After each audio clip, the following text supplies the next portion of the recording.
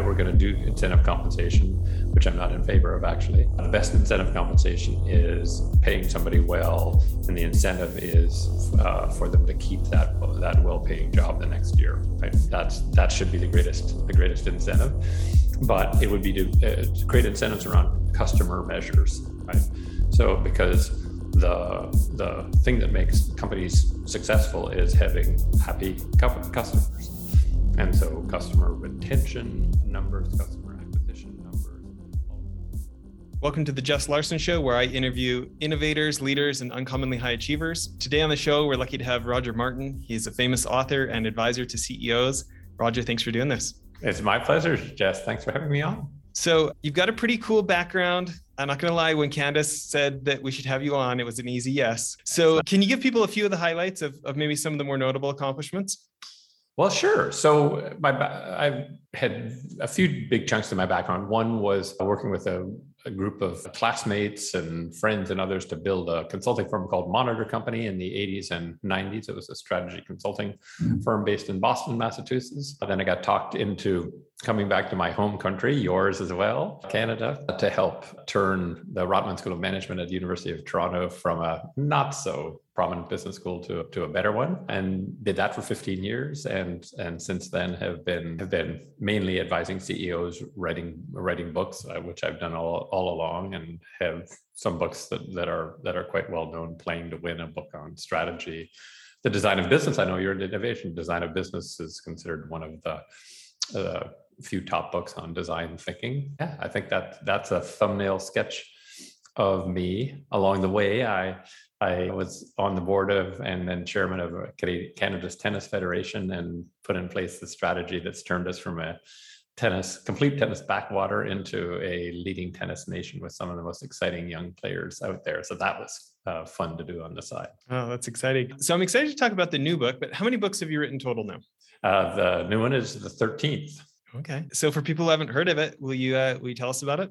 Sure. It's called A New Way to Think, and it's a book on models, on business models. And the theme of the book is how we seem to have happen in business over and over again, that we let models continue to be dominant in their use without having to work. And so it's a book that says, here's a set of models that we use in business, are taught in business schools, we use widely, that haven't worked. Here's a better model to replace the one that hasn't been working. Well, I want to dive into some of these, but one thing I want to put out there, you made it to the top of the Thinkers 50. That's a pretty prestigious list, my friend. Well, yeah, that was nice. It was nice. I was surprised when I first got on the list. They do the top 50, and they let me know that I'd been on it. I think I was 32nd or something. And then I've just sort of gone up to 6th and 3rd and 2nd and 1st and 2nd and the like. So it feels good to know that if you do enough writing that's useful to people, that it's recognized. So I've always wanted to be useful, and it seems as though my writing and ideas are useful enough. One off that list that I missed that I'd really wanted was Clay Christensen. Yes. I was really hoping to have gotten him, and unfortunately wasn't in time. Wasn't in time, which is a lesson. I wanted to meet with the great management thinker Russell Ackoff. People who work with Russ said, "Oh, Russ would like you. You'd like him. You should get together." And I phoned his office, and we made an appointment. He was eager to see me, and me vice versa, but it was like 3 months from that point, I think, or something. There wasn't a real urgency. Neither of us put an urgency to it. And then he died. And so one of the great management thinkers of the 20th century that I didn't meet because I didn't get on with it. So I think it's a message. And Clay was a friend of mine, and one of the nicest human beings you'll ever meet. So he was a giant in his field, and a absolutely nicest guy. I did cold call him once at Harvard, and yeah. he picked up, and he was really friendly. I was actually trying to recruit him for a project for Intel I was working on, and he said yes. And anyways, some things got bogged down later, and it never happened. But so friendly. Anyways, what a great man. No, he sets a kind of standard for being a One, he's a public intellectual, right? Writing books that are of use to the public, but an accessible public intellectual. And he was great. We all miss him.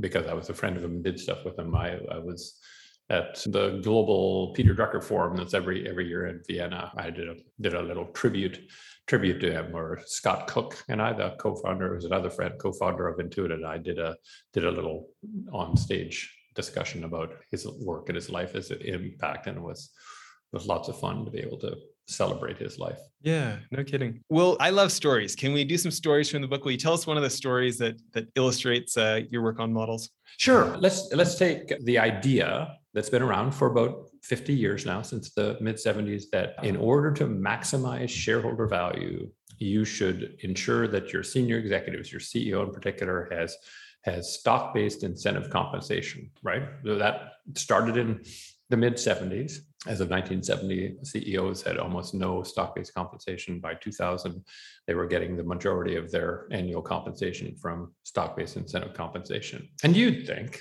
Jess, wouldn't you think, after 50 years, there would be some demonstration? You could do studies that would show shareholders did better off when this tool for maximizing shareholder value was put in place. You'd think, wouldn't you? Yeah. There is none. You cannot point to a study that shows there's a positive correlation between stock-based compensation for executives, incentive compensation for executives, and share performance. And in fact, I would argue that the way it's done accidentally puts senior executives and shareholders in opposition to one another. So I say, in what way? Well, what it gives the incentives for managers to do is to manipulate expectations in ways that benefit them. So if you said, what's the cleverest way for a CEO to make money on the stock-based compensation grants they get every year, the smartest thing to do is, let's say you take over as CEO when the stock is 100, or your company is 100. You immediately say, oh my, now that I'm CEO and I get to look under the covers, this company is in a terrible position, just terrible. Things are going to look really bad. We're going to have to do a massive restructuring and build this company back up. Stock will immediately go to $50. Then you do a bunch of things. You lay off a bunch of people and restructure and whatever, so that, say, 3 or 4 years from there, you get the stock back up to 100. You'll have gotten rich on the basis of the stock options you got at $50 and $60 and $70 that are back at 100, and shareholders who were there with you at the beginning made nothing. That's the incentive. The incentive is to create movement in the stock price, volatility in the stock price, not the stock price going up. And so that's, I believe, one of the reasons why the model doesn't work. It doesn't create the incentive that people think it should create. I feel like, I know this is like very oversimplified, so I'd be interested in your opinion on it. Okay. I feel like so many more times than we want to admit, people do what we pay them for. I've run sales, at some of our previous companies, we've had sales teams that reported to me, 60, 80 sales reps at a time. And like, you tweak that compensation structure and you get very different behaviors. And it kind of doesn't matter what you say, it doesn't matter what you put out in the emails. It matters what you pay for, in my observation. Yes, it does. And the interesting thing is that there still is no study that shows that monetary incentive compensation improves organizational performance. And so people all say, no, that can't possibly be right, because of what you say. People do what you pay them for. But that's at the individual level. One of the trickiest things to do, and a thing that has been too hard for companies to do to show that it works successfully, is to figure out how to have all of those things pointing in one direction. So how often have you had a situation where you provide incentives for the sales force, but they sell different stuff that you wish they would have sold? Have you had that happen? Yeah, I know where this was going. Yeah, right. So they will do it. In some sense, incentive systems are too powerful. They're kind of like an unguided missile. You set it off and then you have no idea what you're actually really, truly creating the incentive for. And that's why when you have salespeople, manufacturing people, marketing people, and you all give them monetary incentive compensation to do things, they end up canceling each other out. Yeah. Right? How often do you have your manufacturing people saying, but the salespeople are selling stuff that's more expensive to produce, not the stuff that's easier or cheaper to produce. And you ask the salesman, why are you selling that? Because it's easier to sell and I make my commission. So it's, it's again, one of the things it's taken as an article of faith that if you want to have sales performance, you provide incentives. Now, do you know what? There is an extremely good correlation between a sales compensation and amount of time spent negotiating sales targets. So the more sales compensation you have, the more it's the most important activity for you as the salesperson in the entire year is negotiating effectively to convince the person setting the targets that something that is very easy is indeed very, very, very hard, right? You can be over quota, huh? Yeah. So it turns out that probably hundreds of millions of person hours are spent every year in America on negotiating sales comp plans. Now, do customers benefit from this? Like, are they better off that hundreds of millions of person hours are spent every year on that activity? Unlikely. No, yeah. Who's it good for? Right? The rep. Yeah, it's good for the rep. And so the people who are in incentive compensation structures, the people who actually do best in those structures are not the people who work hardest, do best. They're the people who can lie most effectively about what they can't do. Yeah. Right? Well, so tell me this, at Greystoke Investments, we're intending on having multiple funds over time with different CEOs that work for us. Any advice on what has proven to be ideal CEO compensation? I'm not sure there's anything that's proven ideal. So it's sort of customized to the situation. But I mean, you're dealing in I'm assuming private investments, right? So they aren't publicly traded companies. So the problem with compensation based on public stocks is that a stock price is something that's part of the expectations market, right? The average S&P 500 price earnings ratio over the last, the time it's existed is about 17 or 18 times. So if it's 17, you're paying 1 times for what's really going on and 17 times for what you think is going to happen in the future. And so so giving an executive compensation based on that is compensation to increase expectations, not performance. So my general rule is create incentive compensation systems, if you're going to do it, based on real things, not expectation things. So I would say the best thing you can do is figure out what real things you want to accomplish. For me, I'd always, if I were going to do incentive compensation, which I'm not in favor of actually, the best incentive compensation is paying somebody well, and the incentive is for them to keep that well-paying job the next year. Right? That should be the greatest incentive. But it would be to create incentives around customer measures, right? So because the thing that makes companies successful is having happy customers. And so customer retention numbers, customer acquisition numbers, all of those things are more important than financial numbers because they're more predictive of how the company is going to do over time. That's so interesting. Well, can you tell us about a person in the book or a story? A story personal for me or a person? No, just anybody. Yeah, anybody. Somebody you talk about in the book. Okay. Aaron Rodgers. How about that? The Green Bay Packers quarterback. That's in the chapter on what makes highly talented people want to work for your organization and then stay at your organization. And the general view is it's for pay, that they want to get paid the most. And I argue in the book that no, that's not in fact what causes talent, high-end talent, to want to kind of work for you.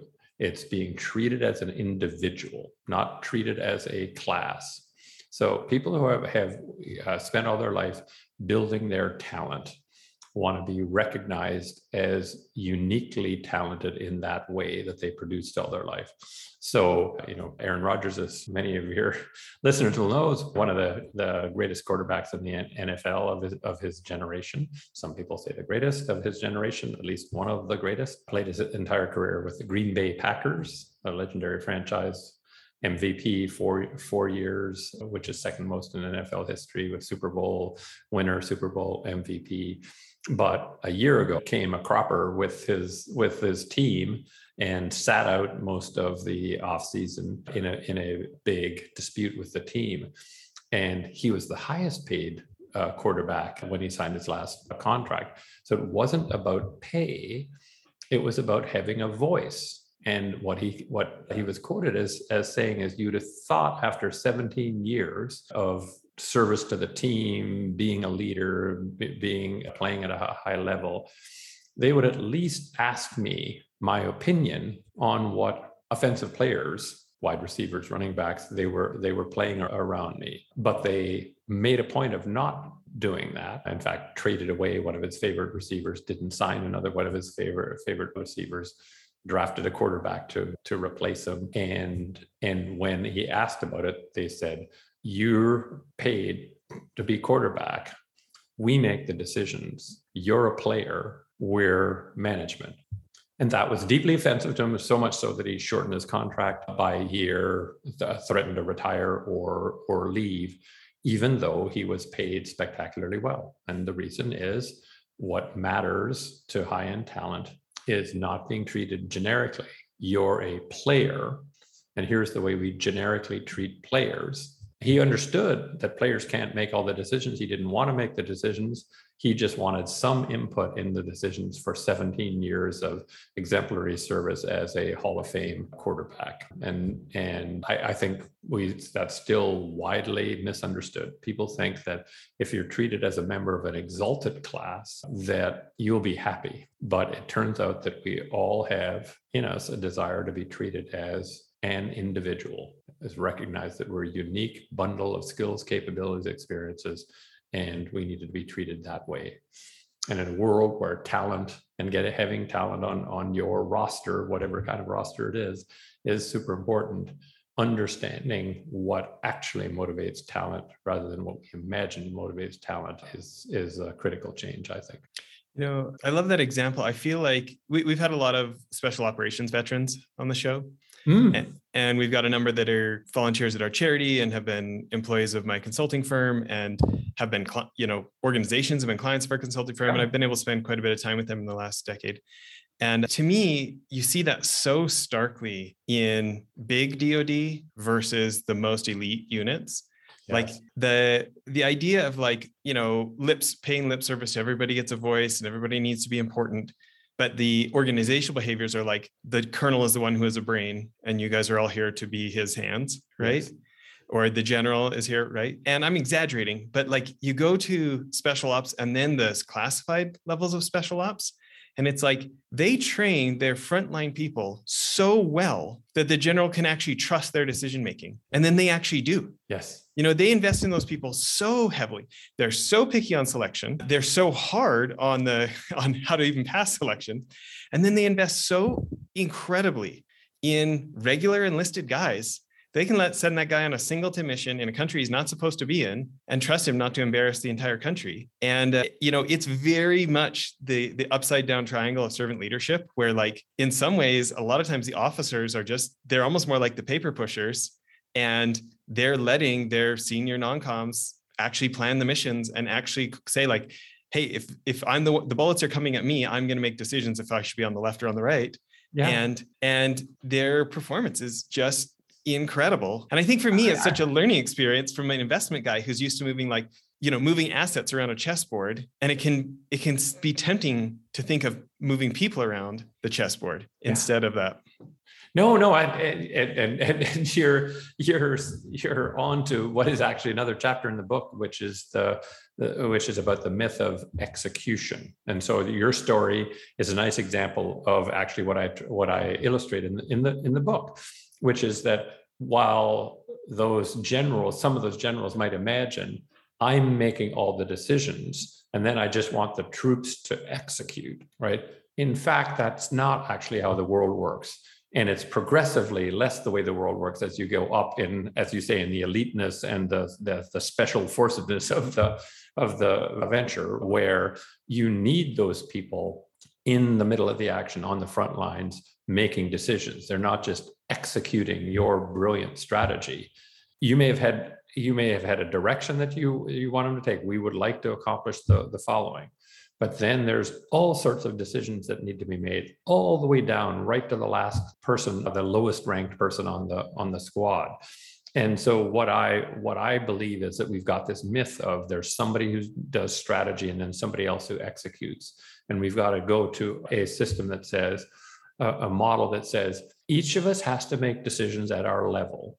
And all of those decisions have to fit together. But everybody's got to be trained to be a great decision maker and empowered to be a great decision maker. If we are into this strategy versus execution kind of mode, then your plan, your strategy has to be so unbelievably comprehensive that those people don't have to make any decisions. But that's unrealistic. And they learn that in the special forces, right? Which is that's where they head as the greatest learning about, unless they have decision-making authority, we can't accomplish any of these complicated missions. We see it in those organizations, like I think it's the Ritz-Carlton or Four Seasons, where it's like any associate can make a decision up to $2,000 in favor of a guest without approvals. That's Four Seasons. That's Four Seasons. Absolutely. And how much do people feel taken care of? Look at that reputation. Yeah. And look at what they get. So Four Seasons, the world's biggest and most successful luxury hotel chain. Ritz-Carlton is the second. The average revenue per room night advantage of Four Seasons is 33%. So that's the measure in the industry, average revenue per room night, because it combines rate and capacity utilization. 33% higher. How can that be? The answer is it feels different to guests. It just feels different because they're never told, Jess, or Mr., I will have to get back to you on that. They're told, sorry, we were late with the baggage. Can I bring you a bottle of champagne or a bottle of scotch or a chocolate cake? What's your pleasure? And then you say, well, I mean, my bag was a little bit late, but wow, I'll take the champagne. Thank you very much. And then guests just say, next time, where do I want to stay? There's another wish list guest for me. Yeah. There's another wish list guest for me that maybe you know. Do you know Isidore Sharp? Is he Sharp? Yeah, very well. He's a friend. Really? Man, yeah. I love his book. I have watched every YouTube interview that's online of his. I mean, I appreciate, that guy knows his sport and he plays at full speed. Yeah. No, he's utterly genuine, right? I mean, his motto, right, is, if we want our employees to treat our guests the way we want them to treat our guests, we have to treat our employees that same way. And so they have the best paid, the longest serving, the best kind of benefits, the best training, the best eating facilities, all of those things, so that all of their workers are feeling like, wow, this is the Four Seasons way. We should treat our guests the same way as we're being treated. He's brilliant. No, he's a brilliant man. He's also like monumentally philanthropic. He's Terry Fox around and all that, right? Yeah. He's a genuinely great man. And there's a great team too. Rosalie Sharp, his wife of Lord only, I think 60-ish years, are a great team. So yeah, it's a great, and most Americans don't know, a great Canadian success story, actually. Yeah, the Motor Hotel in Toronto, right? That's right. Yeah, Four Seasons Motor Inn, $15 a night was his first hotel. I think what I love about that story too is that your past doesn't have to determine your future. That's right. Yeah, absolutely. Yep. He built that hotel. He built a downtown joint venture with the Sheraton, a 1,600 convention center hotel, and said, there's things I like about that, my roadside motor inn. There's things I don't. There's things I like about my big 1,600 room hotel and things I don't. And he went out and innovated a model that started with the Inn on the Park Lane in London, of the medium-sized hotel with this extraordinarily different kind of service. And what he noticed is that guests in luxury hotels, generally speaking, didn't want to be there. Right? The assumption in the industry was, well, we're a luxury hotel, they'd of course want to be here. But the answer was no, they'd rather be at home or at the office. So his conception of luxury became service that made up for what you left at home or at the office. Right? Wonderful twist. Well, I admire that level of humility to actually listen instead of to be the one who knows better. No, it's absolutely true. I mean, it's right, and that's another model we have. The model we have is to be best understood. We should advocate our point of view. My most beloved academic mentor said, no, to be well understood, best understood, we should both give our point of view, but then inquire into the point of view of others. And if you do that, you'll learn more about them, they'll learn more about you, and you'll have a better level of understanding, right? A different model than the model that we would most commonly use. Well, maybe before we end part one here, let's talk about a couple of things. Yeah. The best places for people to connect with you or to find the book, Amazon, and will you give us your website as well? Sure. So my website, and I've got all my writing organized on it, is www.rogerlmartin. My middle initial is L for Lloyd. So if you don't get that, you'll get a real estate developer in Houston. So www.rogerlmartin.com. You can find me on @RogerLMartin on Twitter. You can find the book. It's called A New Way to Think. You can find it on Amazon. And if you're into Medium, I write a weekly piece on Medium. I have for the past 75 weeks, called the Playing to Win Practitioner Insights series. And so those would be ways to find me and see what I've been working on.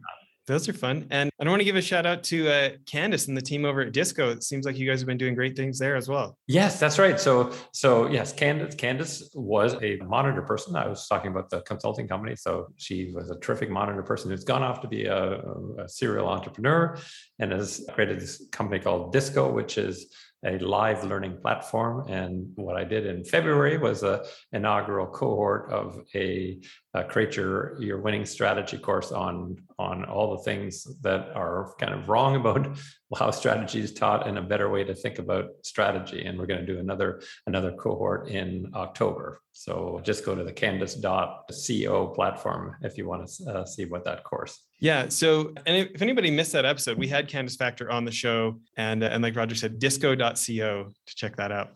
And everybody, please tune back in for part 2. I've got a lot more questions for Roger here. Thanks, everyone.